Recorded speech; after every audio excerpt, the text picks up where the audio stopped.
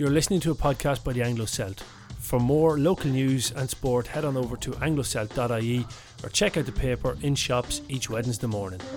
I am Damien Dunhu, and these are some of the stories from the Celt on Wednesday, March 11th, 2020. Decision to be made on school closures. Seamus Enright writes, a decision will be made on whether to close all schools for a number of weeks to halt the spread of the coronavirus. Redhills Mining's decision due in weeks. An application by a UK-based company looking to explore the minerals in the north of the county will be decided upon within a matter of weeks. Sean McMahon writes, Lunny makes first public appearance at the launch of the new educational partnership between Quinn Industrial Holdings and St Aidan's High School, Derrylin. Gardaí investigate incident at retail park. Inquiries are ongoing after Gardaí responded to reports of an incident at the local retail park at the weekend, which had links to rival fractions in a boxing fight. And in courts, thrown out.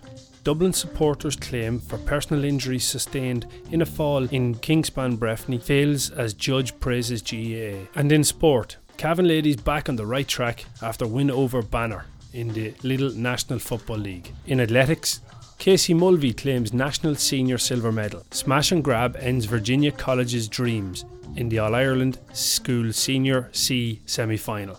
Cavan Camogues pick up impressive win over Tyrone in handball. 2 All-Ireland semi-final successes at junior level for Cavan. And as Cavan prepare to travel to Newbridge, injury won't derail Murray's Cavan role. Tomorrow marks 7 weeks since Niall Murray's season came crashing down around him. But the Cavan Gales man is looking to the positives, writes Paul Fitzpatrick. And all to play for as Cavan head to Newbridge. Preview of Cavan's Round 6 Alliance League clash with Kildare.